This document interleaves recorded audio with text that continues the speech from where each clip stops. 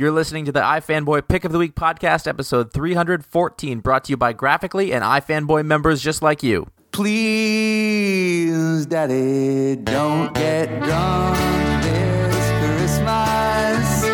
I don't want to see my mom cry.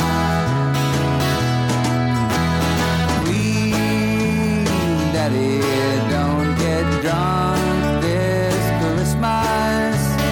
I don't want to see my mama cry. Hey, welcome to the iFanboy.com Pick of the Week podcast. This is episode 314. That number. Oh, I am Josh Flanagan. I'm here with Conor Kilpatrick. Hello. And Ron Richards could not make it this week, so we have the internet's Paul Montgomery. Jerry, Coco, glad to be here. Nice. Which one's we which? Live? We are. We're rolling. We're. Okay. I got a holiday cocktail before starting the show. I got a 2-inch reel-to-reel going on That's this. some nog. All right. Are you doing a reel to reel? Because I'm not editing that. Yeah, we do. I do it all with razor cuts and tape. Fuck that. And I got to cut out all the swears, so if you don't mind holding that back, that's fine. I got a perfect score on reel to reel editing in college. Yeah, that was the last time you used really one. useful for my career. Yeah, by the way. totally. Well, conceptually, Get a merit badge for that. iFanboy.com is our website. We like comics and old audio methods. Every week we read a bunch of comics, and one of us has the job of picking the best one, and they write about it on the website that goes up Wednesday at some point. Then we talk about it on this podcast, and we talk about other books from the week that we feel like we have something to say a thing about, and then a couple of other things to wrap up the end. Sometimes we just go off topic completely. But maybe that doesn't happen tonight. It's a crapshoot. Before we get started, there's going to be spoilers. That's all I'm saying. You can't figure it out from there. Whatever. You're lost, buddy. Buddy Connor, you had the pick. Go. Did you call me Buddy Connor? Buddy Connor. It's like I have a doll version of you that I keep, and I'm like, oh, I really don't what's need to that? know. This is Buddy Connor. Connor, friend. Josh moved to New Hampshire and made dolls of me and Ron to keep us around. I don't move far away to get parts of you closer to me. let's be honest with that. Quiet, Buddy Connor. Well and thoroughly skeeved out. Betrayal of the Planet of the Apes, number 2 from Boom Studios was the pick of the week. And I'll tell you guys the truth. It was a tough choice. Not that Planet of the Apes wasn't great. There was a bunch of books that I could have made the pick, and I was agonizing over it. And it took me actually from finishing my reading to starting to write the pick. I spent an hour of agonizing, and then I actually sat down to write it. I just see you walking around, just It actually was like that. I was kind of walking in circles in my apartment, and I actually sat down to write a different review. And when I started typing, it ended up being about Betrayal of the Planet of the Apes, because as it turns out, that was the best book I read this week. I don't know if I've ever done that. I did it a couple of times. I sat down in my mind to write a different review, and I started typing it. It became another thing. I don't know. Paul's a big fan, so I know he's excited. It's actually one of the reasons why I wanted to have you on the show this week, Paul, because I'm not a big Planet of the Apes fan, but this book is fantastic. It's really, really good. I think even if you're not a fan of the series, like if you just saw like the first one, that's kind of enough. I recently, for my own podcast, I watched with my friend Dave all of the films. We didn't watch the TV show or the cartoon or anything, and we didn't go back to the 2001, the Tim Burton movie. But it's a crazy franchise. There's a lot of like temporal anomalies and like time distortion stuff. But this is like just classic, and you can tell that these two, Gabriel Hardman and Corinna Bachko, are huge fans of the original movie, and it's like exactly what you'd want as a fan of the series. It's probably more interesting than most of the sequels. It's funny because you don't have to be a big fan. I'm sure if you are a big fan, right, like you, it's going to be even better. But if you're not, you're just reading this book. It's about an ape society, and it's a political and legal thriller. More than anything else. Yeah, I think it all sums it up. There's a scene with 2 orangutan politicians talking about like a deep conspiracy in the back of a horse-drawn carriage. Right. And I just like reading that scene like halfway through, I'm just, I can't believe I'm reading a scene that's like this, and they're playing it totally straight. The setup of the story is that there's a retired General Alaron who is now acting, I guess, as a lawyer. And in the first Citizen Alaron. Yeah, in the first issue, he was defending this doctor who had taught his human slave, because in this society humans are pets. Slave's not the right word. Pets is the proper word. Taught his human pet to communicate via sign language, which is what we've done with primates in the real world. And they were charging him with a crime because it was a crime to elevate human to the status of ape. Human cannot be ape. Only ape is ape. An ape can't kill ape.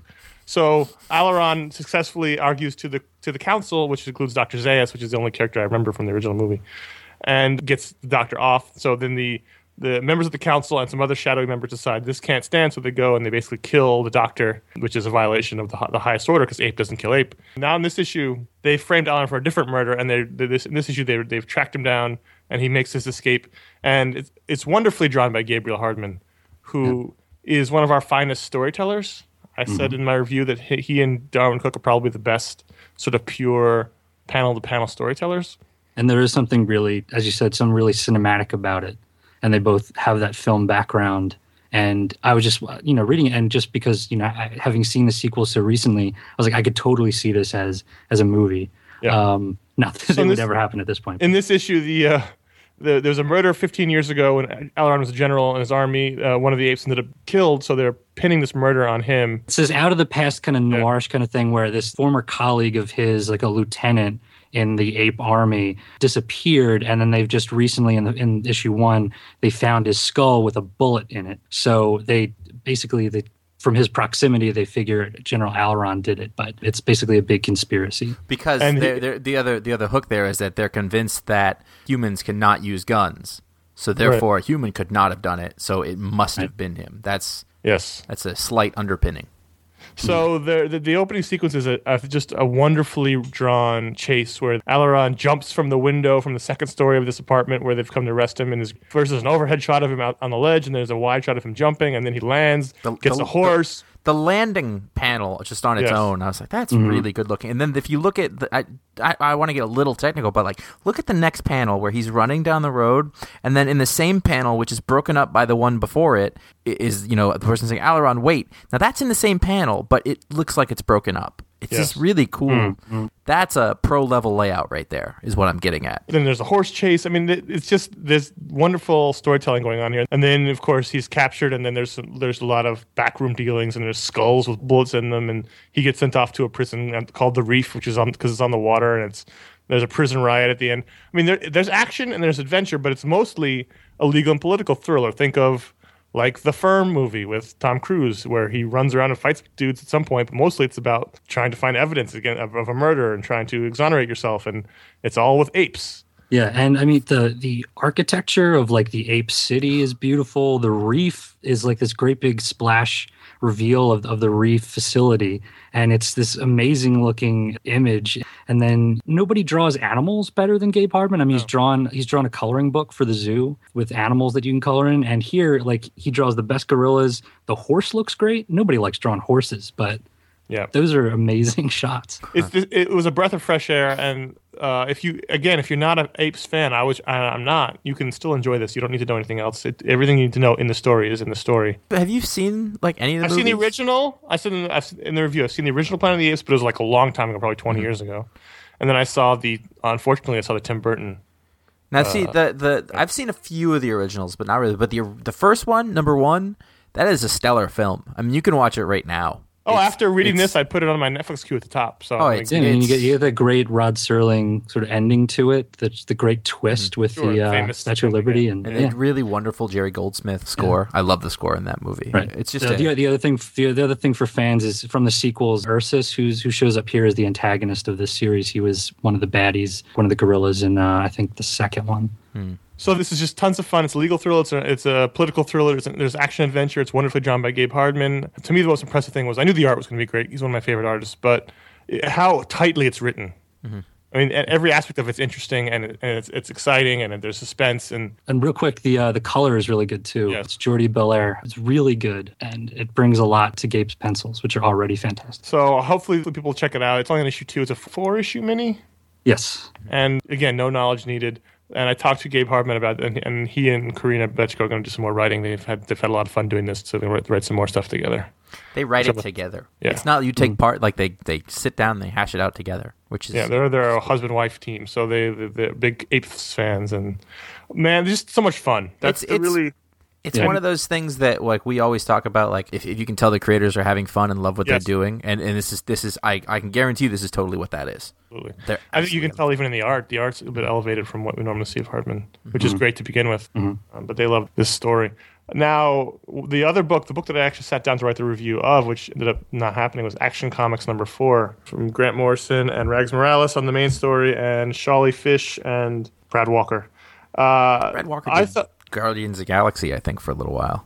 I might be wrong. I thought this was the best issue since the first. I think it was my least favorite since the first.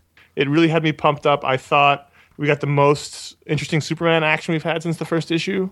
Now, I think the biggest drawback to the series has been the Rags art, which I thought was great. The first issue clearly had a lot of time to work on it, whereas the subsequent issues have felt a bit rushed. At least it's looked that way. This issue, I thought he was more on target from the first. The art was closer. There was a couple of parts where it was a bit wishy-washy. The first time we see John Henry, I thought it was Lex Luthor. That was one of the things. There were a couple of basically storytelling and structural things that really threw me off. And I got really confused by John Henry. I went back and forth several times, like, what's going on time-wise? What am I looking? Then I noticed the suit finally, and I was like, he needs to be more black or something. Yeah, there's a coloring issue. There's a couple of coloring issues, but other than that, he also looks. I mean, the suit looks very similar to Corbin's suit, and so there's some storytelling issues there. There's some panel-to-panel stuff. That was intentional though, because he designed both suits. Oh yeah, I understand, but it's just like I don't know. There should have been something more to put them apart. Yeah. And just the panel-to-panel stuff, there were some things where I felt like I was missing a beat. And they did that thing where they cut basically to the backup story. See what happens here, go to the backup story. And then when they did the thing where the part of Metropolis was bottled, they were trying to save the reveal for the end, but what it did was give you like a page you just didn't really know what was happening or what the point of it was, I think. What do you mean? I don't understand. I don't. So John Henry's fighting the Corbin. Yeah, Corbin, the bad guy, and it's to see what happens with this fight, go there, and then you cut, and apparently that fight's over, and then the city gets sucked up, and you don't really know what's happening. And he says, "Welcome to the collection," and then you do know what's happening. Brainiac's bottling the city. Well, I didn't know that. That's what Brainiac does. I realize that, but you shouldn't have to know that. I'm saying from a storytelling standpoint, like it was a little wonky, but Superman does have sexy Tim Riggins abs in that one shot. And I agree that it's sort of awkward in the middle where you have the beginning of the fight between Corbin and Steel, and then there's an editor's note and says, to find out what happens, read the rest of the book. And then I recap 2 pages of it. Right. See, I didn't have a problem with that. That seems to me a very classic comic book element, and it's a way to keep the book out on time. So both of those things are fine with me. If you want a Grant Morrison book to come out in time, he's going to have to write half the book, and that's what they're going to do to have it happen. To me, it was a perfect way to do it. We don't need to see the fight scene in the main story. The main story is about Superman. So we can cut away. I didn't mind it being split up between 2 creative teams. I just think that splitting it up like that in 2 parts and having an editor's note saying, this isn't like a magazine where you're reading an article and you want to jump to the back. It's a jarring break in the story. So I didn't find it, because again, these are devices they've used in the past. So just because they used in the past doesn't mean that it should be capped, really. I think there's nothing wrong with it. I think it works really well. If you want to jump to the story to continue the fight, you can do that. If not, you wait to the end. The fight is Steel's story, which is different than Superman's story, so it's a different section of the book. It's like when you have a crossover. One character's story happens in one book, and the other character's happens in the other book. Well, if you're going to buy your opinions at the toilet factory, fine. I mean, I love this issue. I like the Steel backup. I liked it's a nice character study and a good introduction for the character. I just hope that that's not his final design, because he looks a lot like Cyborg, and right down to like he has a false eye. And people were saying on Twitter that he's got like an arc reactor like Iron Man, he doesn't have to be this like the Superman cape and the Superman shield or anything like that. But I kind of miss the mask, the silver mask, which doesn't make any sense. He gets punched by super powerful robot hands like in the chin. I'm like, that would kill him.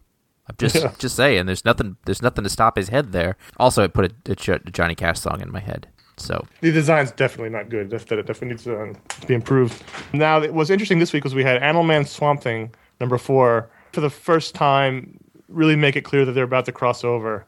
And reading them back to back made for a very, I thought, satisfying time, because Buddy in Animal Man and Alec in Swamp Thing revealing that about the rot and how the rot affects the green for Swamp Thing and the red for Animal Man. It's great to have these in the first week of the month and to be able to read them back to back, like you said. And it's so cool to see this becoming really cohesive. And it's sort of like a minor event, small scale event, and it's sort of the kind of event that you probably want after all these big bombastic ones that involve so many titles.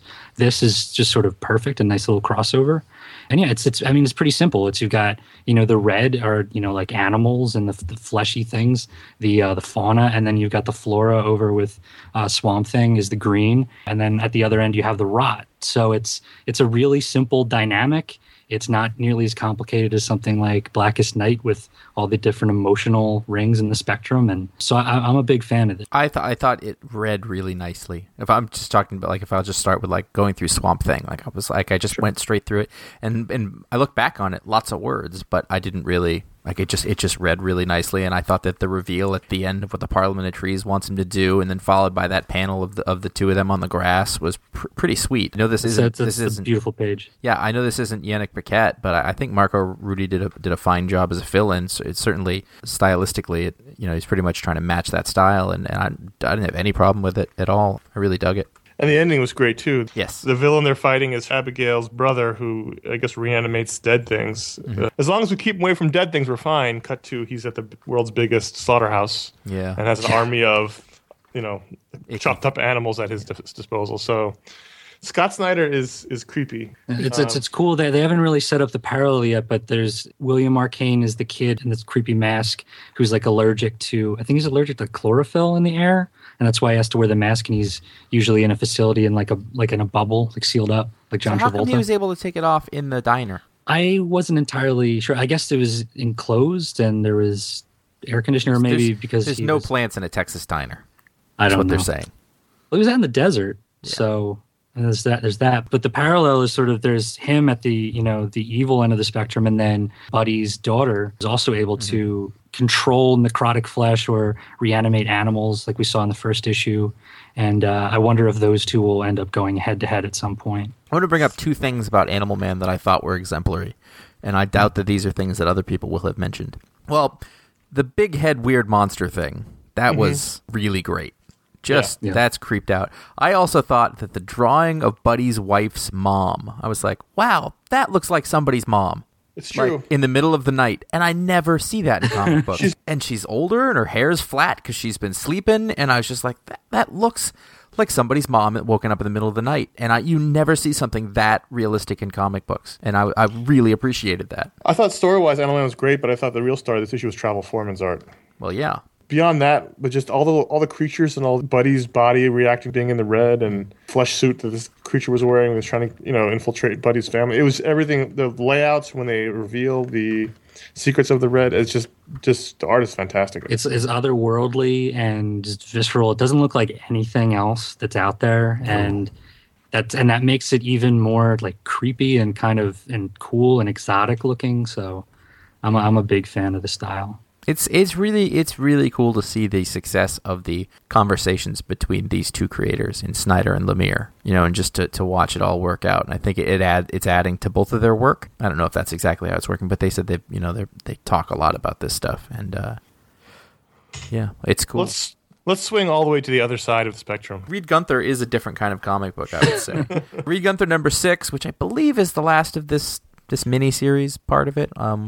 Whether it comes back or not, I don't know. Of Reed Gunther. This was the origin of Reed Gunther. Who is Reed Gunther? Explain it to people who don't know. He is a cowboy whose best friend is a bear. He's everybody's favorite bear-riding cowboy. Yeah, well, that's exactly that's the pitch. And that's really enough. It's the origin of that. Yes. And if you you can go out and you can grab the first 5 issues in trade that just came out. I recently did a Don't Miss with the guys Chris and Shane Houghton who do this together, and that trade is one way to go. Or you can just pick up this issue 6, and it's sort of a one-shot, stands by itself, and it's just the origin, saying how these two met. This cowboy really good. This bear, yeah. And I say that as an all ages book that isn't using anything salacious or anything like that.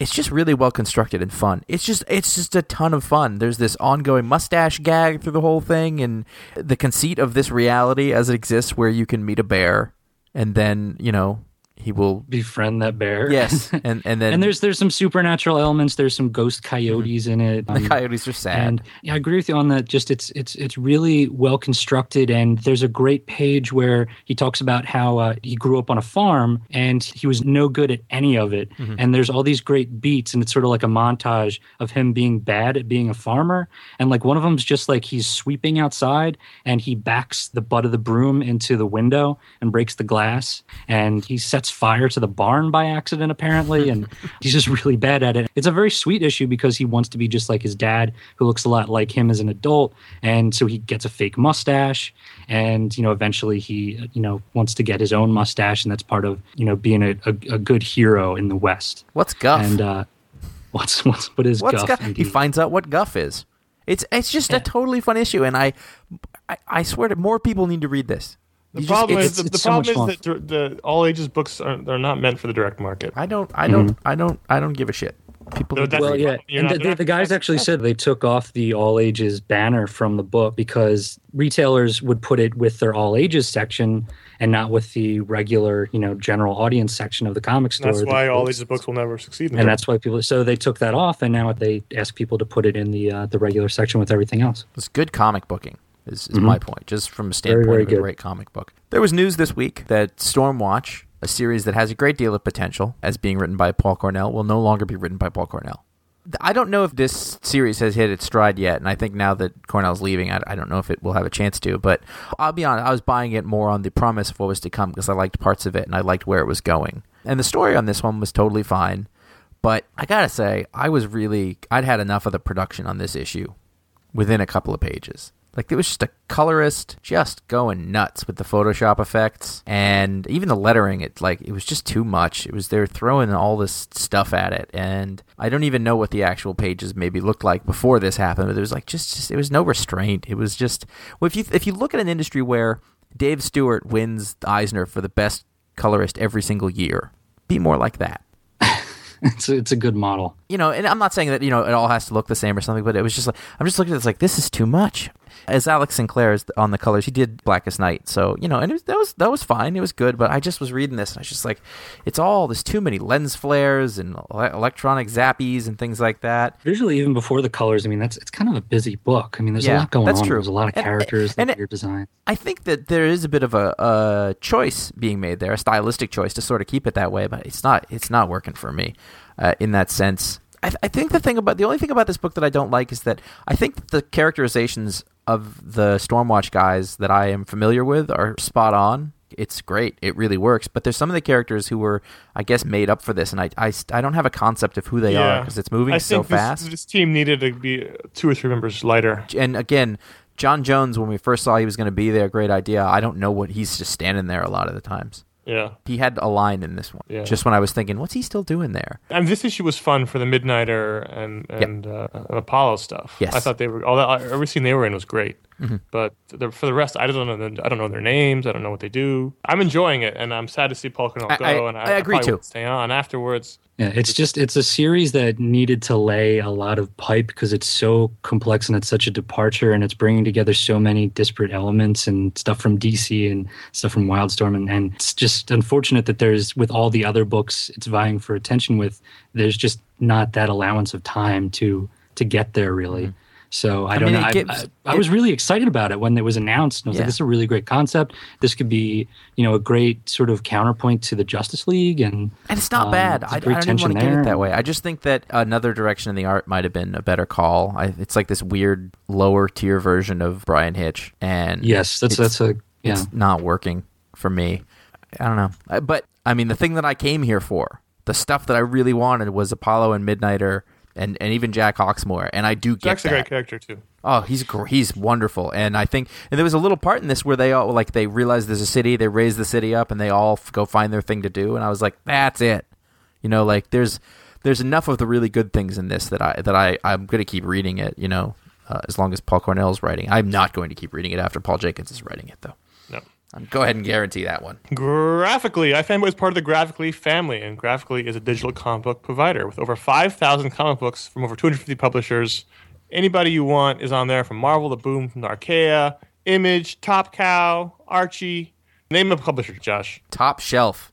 On there. Name somebody else. Slave labor graphics. I just did one today. Yes, they're on there too. Anyone else? I could name you dozens of them, Connor. Red 5, they're on there. Everyone's on there. Red 12 5. Gauge. Boom. On there. Top gal. We got more exciting stuff to come. New publishers, more comics, new app improvements. Every day something's happening at Graphically. You can read comics on the web, on your iPhone, on your iPad, on an Android phone, on your tablet device. Everywhere you can read a comic, Graphically is there. We got the iOS 5 newsstand where you can subscribe to books like The Walking Dead or Invincible or Savage Dragon or Redeemable.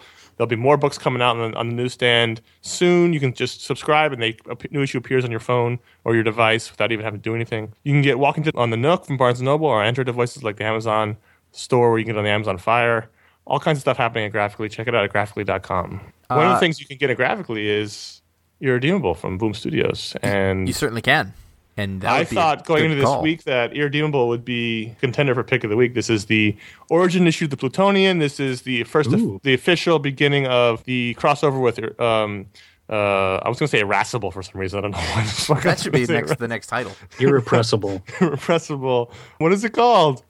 Incorruptible. Right. I got all the other IR words in my head and I can't get them out. But I thought this was a little slow and heavy on stuff I wasn't really all that thrilled about. I really liked it. Did you know that this book actually leads the industry in killing babies? Yes. And there was some trademark stuff in there, and there was good stuff. I didn't hate it, but having read, the last 4 or 5 issues, I thought there was a lot of really exciting things building to this point, and we just sort of slowed way down, which isn't always a bad thing, but in this case wasn't what I was looking for from Irredeemable. Especially the cover where Plutonian's flying straight at max damage. Oh, the covers were very good looking, but I thought that they were bad. Did you see the Dan Panosian cover? I saw it in the store, and I was like, that looks awesome. Too bad nobody would have any idea what it is. Yeah. I mean, it doesn't say Irredeemable on it. It doesn't have a number on it. It doesn't. It's all in the back. I actually picked it up and looked at it, and I was like, because the art's great. The design's wonderful, but everything from the covers indicates, here we go, Plutonian and max damage, and there's just nothing about it. I guess I'm cool because I've been enjoying Incorruptible so much as well. No, it's been great too, but that's the thing. It's been leading to this point, and what we got was Plutonian's birth parents, who were those creatures that were released in the last issue from Japan, taking him on a tour of his origin, which was fine. It wasn't the issue I was looking for. I think the thing about Mark Waid that he always impresses me is if he's going to explain some comic book shit to you, it's going to hold together. He's going to explain some comic book shit. Yeah, and it's going to be it's not going to be half-assed. No, I thought the segment where we saw how his mom was crazy and was trying to kill him multiple times and couldn't. She set him on fire. She tried to poison him. That was sort of trademark Mark Waid. That's effed up. Yeah. I mean, that's there's a baby playing with toys in the yard on fire because she's holding a gas can and a match. That was really fucked up. But just overall, it wasn't really what I was looking for. That's just wow. No, it won me over. I was totally cool with that. 5 Lions. So when you did Voltron? Number one. Paul, did you read Voltron? Yeah, Voltron was fun. I read it on Graphically, actually. It's exactly what you want a Voltron book to be, I think. Well, it's funny because as a kid, Voltron, and Paul, this was before you were born. So this would be before my time, but I have some older cousins, so we played with the metal version of Voltron before they had to rubberize him. You'll cut your fingers dangerous on those. toy. Yeah, we had those toys were metal and dangerous. And anyway, Voltron number one. Voltron was a huge property. It was a Japanese property, I think, that was brought over to the U.S. in the 80s, and it was huge amongst me and my friends. There was a cartoon. There were toys.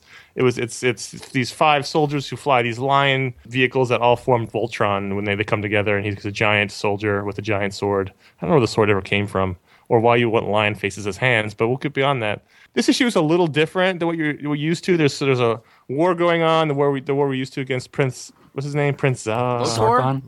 Zarkon. Oh, that's and.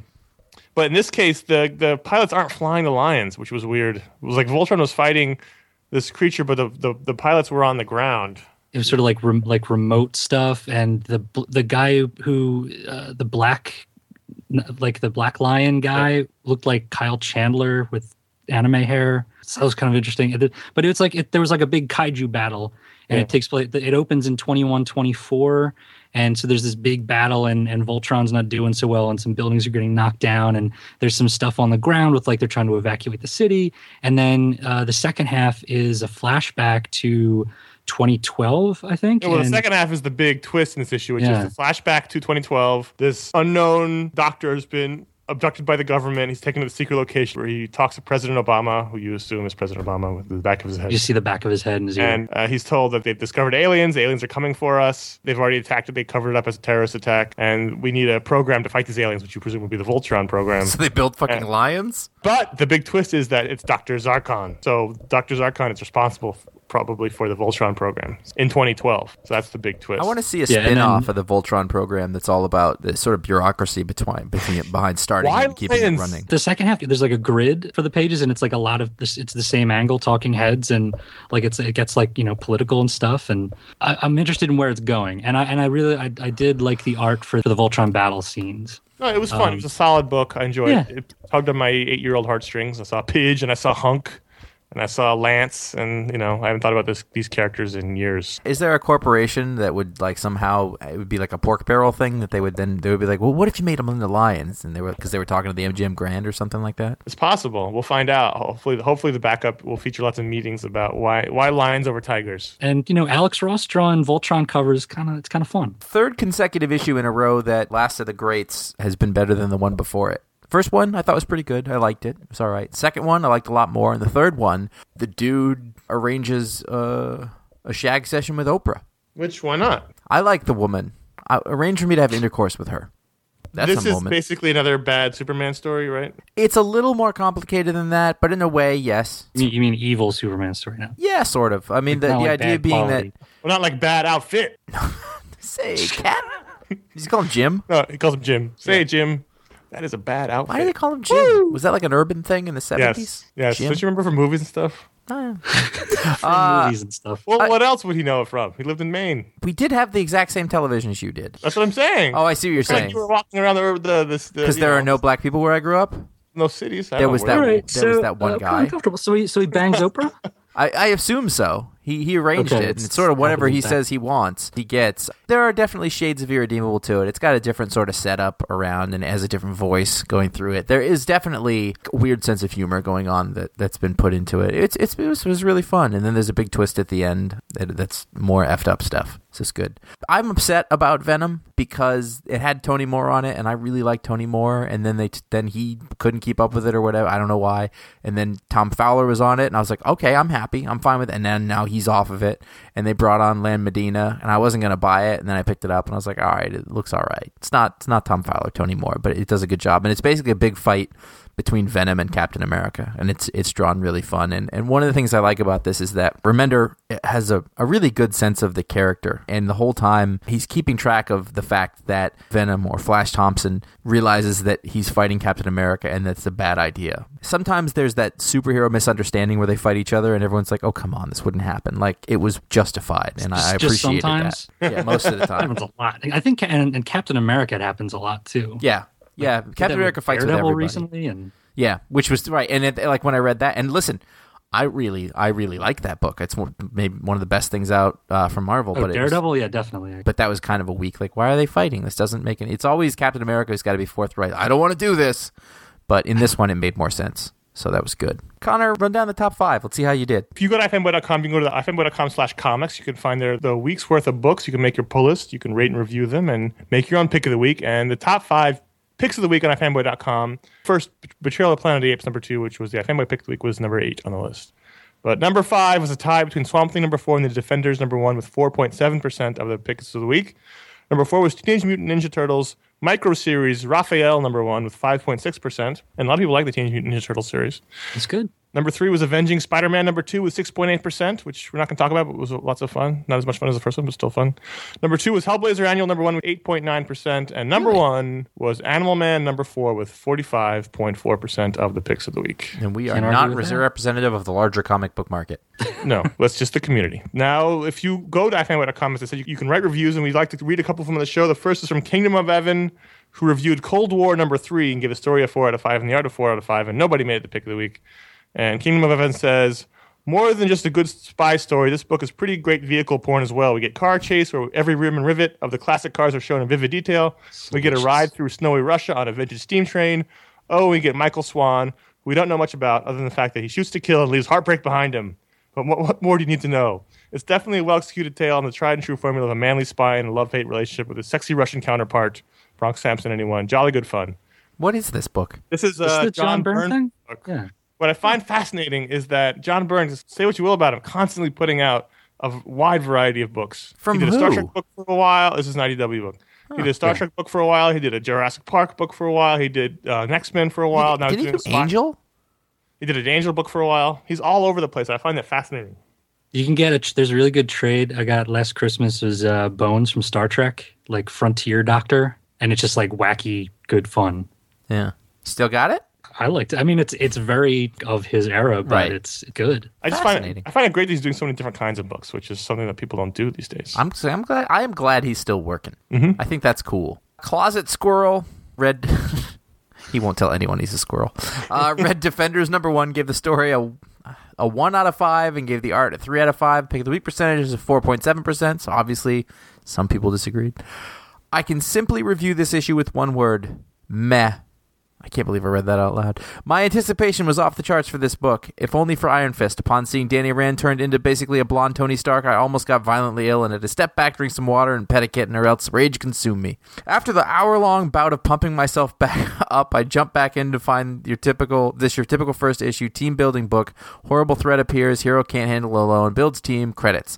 I will continue with this book for a couple more issues and hope that... I can't. I hope that I can stomach it. But at this point, it doesn't look good. Well, it doesn't look good as the art is the only reason it got bumped up to 2 stars. But if I wanted good art, I'd go to my local museum and stare at turn-of-the-century expressionist paintings.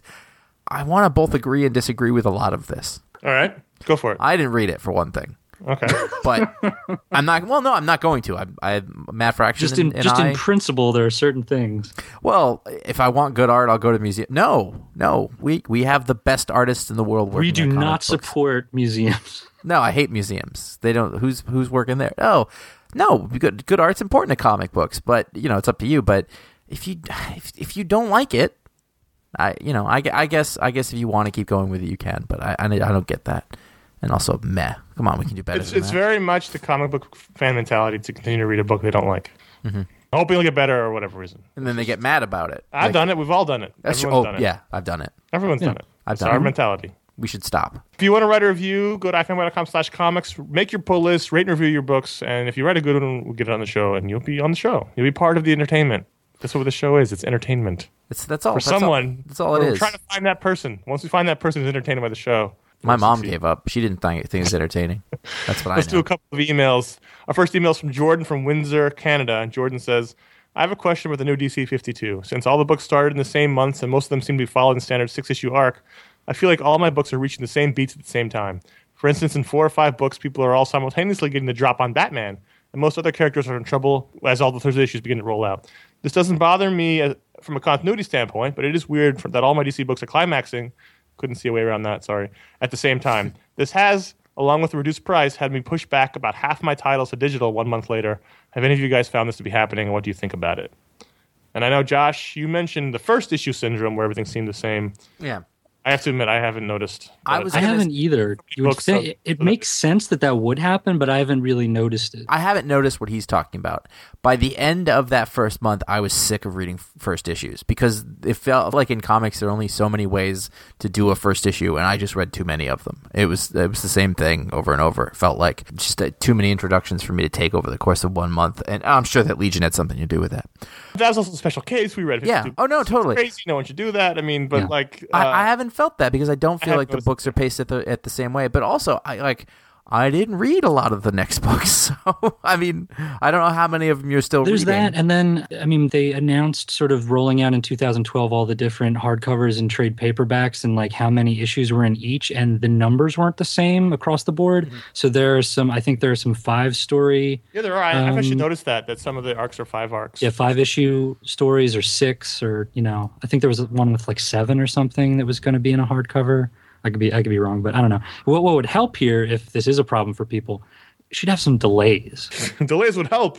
Have some delays. It's comics. Give it time. I mean, DC that's seems going to very, happen. very intent on not delaying the books. And that's totally true, and that's where you're getting your fill-in artists, and you're really seeing that a lot of modern artists really can't keep up with a monthly schedule, which is not. I'm not going, I'm not Discussion, downing them for that, but you're going to see fill-ins and things like that to keep it going. I think it's really interesting because eventually with the numbers, you're going to see which books fell behind because it'll be the one that is a different number that month. I think another solution is to either not read all the DC books in a block. One reason I think I have noticed is because I'm reading as many non-DC books a week as I am reading DC books. Pace them out. I haven't seen it, but I can see why it could be a problem. When I read this email, I thought of Josh's first month problem, so I'm sure that if you want to write an email, write us into contact@fanboy.com and we can get your email on the show. We had a lot of voicemails this week. We put the call out for more, but you really responded, so we're going to do a couple here. The first one has actually got a question about the scheduling. That just makes it sound so scheduling. Counting is next. Hey guys, this is Jeff from Indianapolis, Poomatastic on the site. I have a question about double shipping. Marvel is doing a lot of double shipping with their books, especially their marquee books. I get why they're doing it. My question is, what usually determines for you guys what books you don't? How do things make the cut? How do they not? And how do you feel about this double shipping thing? Is it killing you? Is it hard to drop books that you would drop because of price? Anyway, let me know. Okay, so there's two questions he's got here, basically. Well, let's take the second one first, which is how do we feel about Marvel's new strategy to double ship the popular books? I don't like it for the most part. I read a lot of books, and that's fine. But I am on a budget about it. So, I'm cool with it once a month. I'm happy with that. And when it starts to get more than I don't know, sometimes if it's really good, then it's not as big of a deal. I've been okay with it with something like Venom. I know that you guys have been fine with it for Uncanny X-Force. But I could see both sides of it. I could definitely drop off something if it's sort of just okay, enough of these all the time. You're using up everything you've got. Just because I like something doesn't mean I want to have it constantly. We have a skewed perspective because this is our thing, this is our gig, and I can definitely empathize with the people who have to keep a tight comic budget, and this is not their job. This is a hobby, and especially when it comes to Marvel books where it's $3.99 twice a month. I mean it adds up. People I've mentioned on Twitter, they have to drop, certain books that they like, not even books that are on the bubble. They're books that they like, and the numbers don't, fudge right. So you just have to drop something. So have either of you dropped the book because it's double shipped? No, not specifically, but I've dropped a lot of Marvel books, so I don't really know. I'm only reading a few Marvel books at this point. I dropped Avengers because it was just too much Avengers. I don't think Avengers was double shipped. I realize that, but multiple Avengers books. Right. The only ones I can think I'm reading are FF and Uncanny X-Force. If I've dropped anything that double ships, it's usually just because I would have dropped it anyway, even if it was monthly. It's just the quality isn't where I want it to be, or it's not something I'm interested in right now. X-Factor, X-Force, excuse me. Are they all double shipping? I mean, is that X-Force? I'm committed to Uncanny X-Force. Is Thunderbolts been double shipping? I think it has, and I've been reading that just fine. That wouldn't jive with their strategy. Oh. They're only doing it with their popular books. Okay, I just feel like it's been coming out. I don't know. It might be. I'm just saying. I don't. It wouldn't make sense. I mean, we got sort of an advanced look at the first Ultimate Spider-Man to do a review of it. Oh, Ultimate Spider-Man, isn't it? It was in the beginning. Ultimate Comic Spider-Man. It was. I dropped. I stopped following that just because it was so expensive, and I do think that was at first it was double shipping. It was the first. I wonder if they fell behind because it was the intention was to double ship the first arc. And I mean, really, it was just at the rate they're putting this out, the collection will be coming out soon, and I really like what I've read so far, so I'm going to want this as a collection. So I'll just wait. They should do is double ship everything, so when they're late, they actually become monthly. I want Connor at the boardroom in Marvel. He goes, guys, check this shit out. Like an abacus. And then he dropped the mic. Boom, walk out. Joe Quesada just goes, fucking genius. All right, the next voicemail is talking about comics without or whatever. No comics pictures. Without borders. Comics without borders, like doctors, but with words. Hey, Josh, Ron, and Connor. This is Wes from Orlando, Florida. Now, I know that there's a lot of comic book writers who, on the side, they write prose novels. And I was just wondering, have you ever read any of those? And if so, maybe which writers and which prose novels did you like? Thanks for all your hard work. Love the show. Take care. Well, I tell you, there's a lot of good choices here. And I mean, there's some popular ones like Greg Rucka, who's done his own sort of crime books, and he's got some more coming out from Mulholland, which is where a couple of the comics guys are doing stuff. I think Warren Ellis is going to be coming out with 2 or 3 books from there. Dwayne Straczynski's big. Rucka does fun action prose. He does. And he's done the adaptation of No Man's Land, which was fun. a little dense, but it's still good stuff. I'm a big fan of, I don't know if this necessarily counts, I'm a big fan of Joe Hill's Heart-Shaped Box, and Horns is the most recent one. Sure. He writes Lock and Key. I guess he was a novelist first, and then he got into comics, but I'm going like he's not. I don't think he's just like a crossover, like just doing this on a lark kind of thing, because he's really good at writing comics and writing prose. So I would recommend those. Also, a big fan of Scott Snyder's prose short story collection that came out a few years ago called Voodoo Heart. There's some steampunk in there. There's some like regular literary fiction in there. Just a great batch of stories. And he's a creative writing teacher at a university as well, so he knows what he's doing. I generally gravitate towards the crime stuff, so look at places like Mulholland for stuff like that, for Straczynski and Rucka and Paul, I wonder what you would think. I wonder what you would think of Mike Carey's books. They're supernatural. They're supernatural PI stories. I have the first one of those. I haven't gotten to it yet. I've read them both. I enjoyed them. I enjoyed them more than I've enjoyed his comic stuff. I'll tell you what, I'm not going to read. Alan Moore's Jerusalem. It's going to be. It's like that book that they're from Wonder Boys. That Michael Chabon? Yeah. Michael Chabon. Oh, yeah. Okay. I was going to say Michael Douglas, but he was in the movie. I realize that, but that's my image of the book, is that the book he can't stop writing. Right. It's that giant thing. Alan Moore's been working on Jerusalem. He wrote a comic. He wrote a Justice Society comic, and was trying to get a Fantastic Four movie off the thing. But I would go ahead and call him a novelist. Yeah, that's a novelist. I'm going to go ahead and say that he's a Pulitzer Prize winning novelist. It's like Brad Meltzer. He's still a novelist. He wrote a comic series for a little while, but that one, he's a great TV host. I did not like the most recent novel he did. His most recent one was very good. It's about Schuster or Superman. Yeah, and I did not get very far in that. I know a comic book writer who wrote a novel who's excellent. Really? Yeah. Well, we can talk about that after this next voicemail, which is about things that are special to us, like our novels. Hi, fanboy. This is Chuck from North Carolina with a question. I was just wondering, when you think about all of your comic books and comic book paraphernalia, are there a couple of things that kind of hold a special place for you? It could be a comic, could be statue, could be some artwork.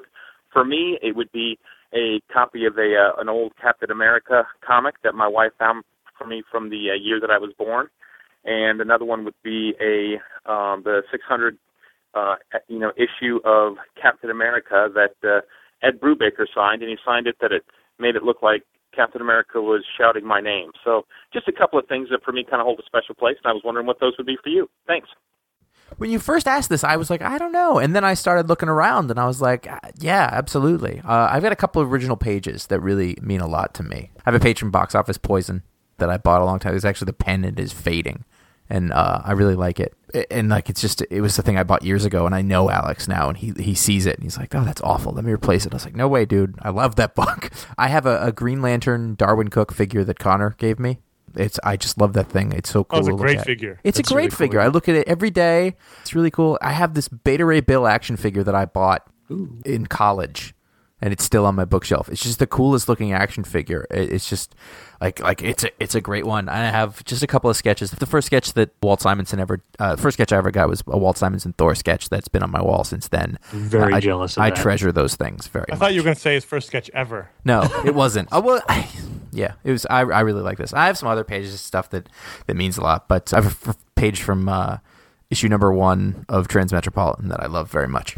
Also, I as well have a lot of original pages. Not a lot of original sketches, mostly. I have a Dan Hip Thor over my desk. Let's see, action figures. I've got a Wildcat and Dr. Midnight with his owl.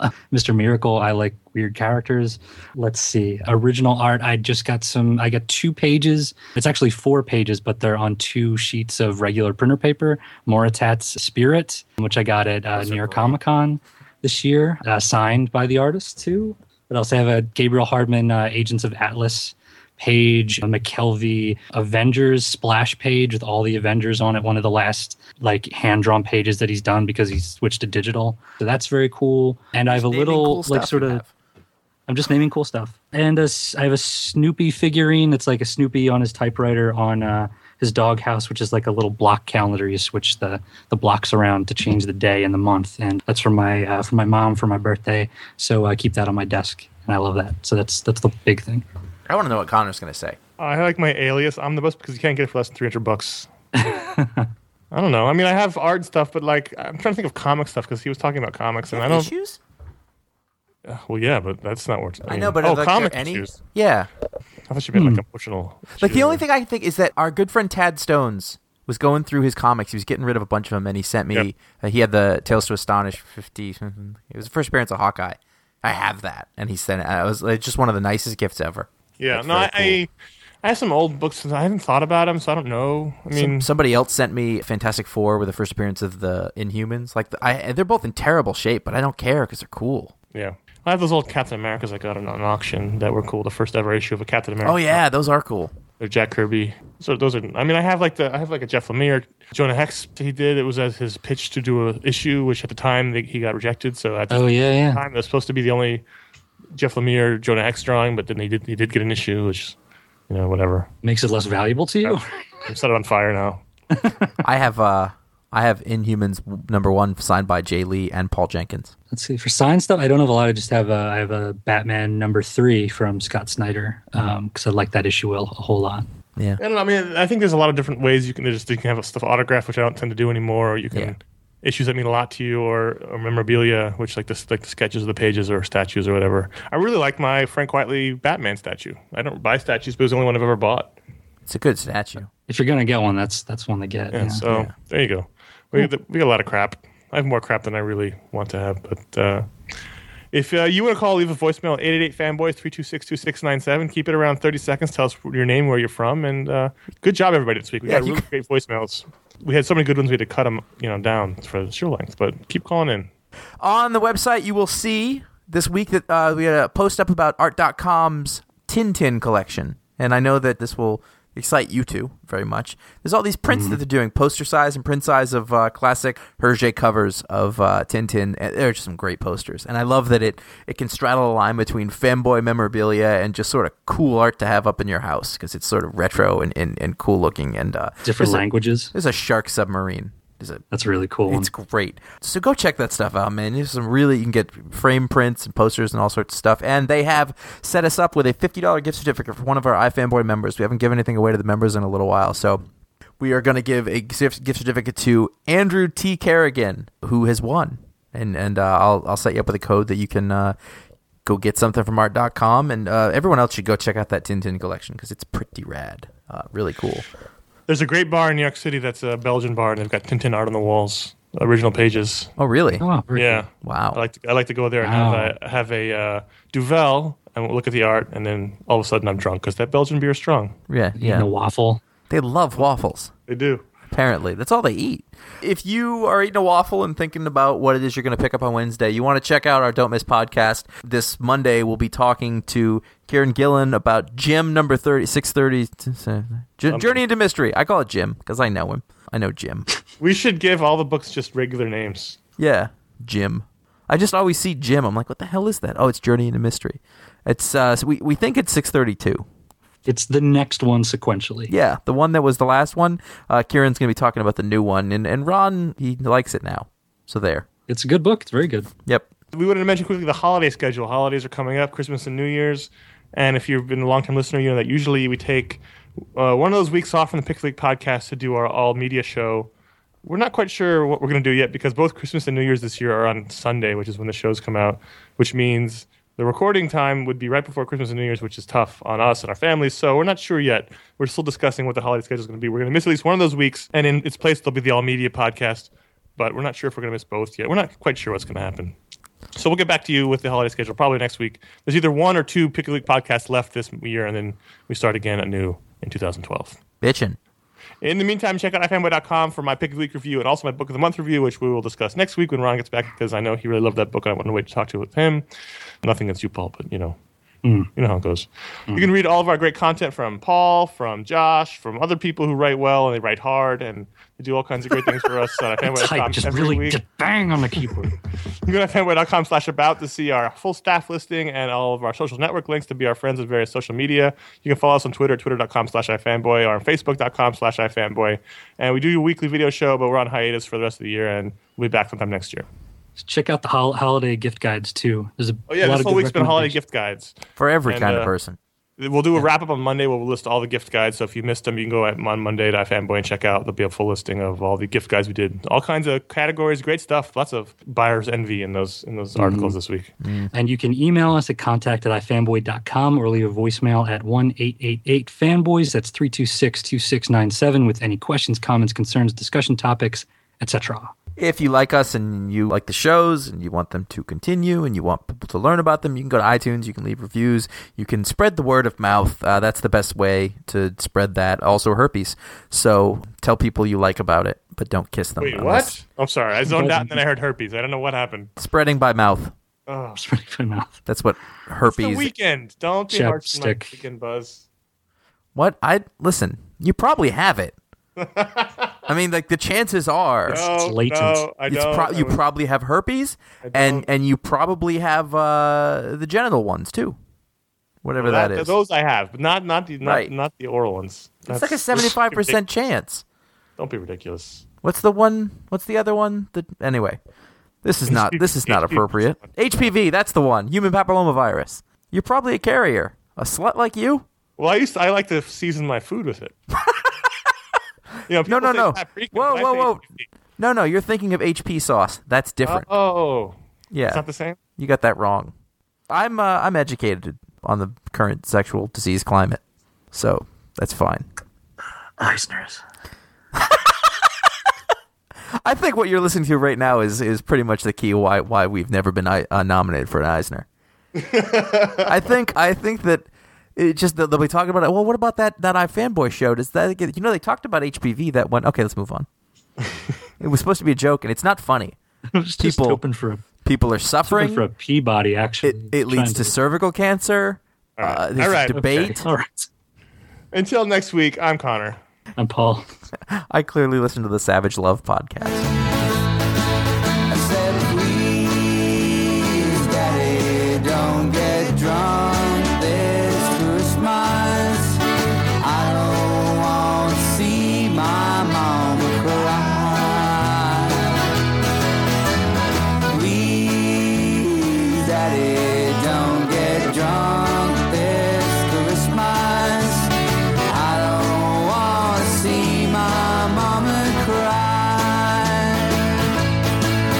Said I don't want to see my mama cry.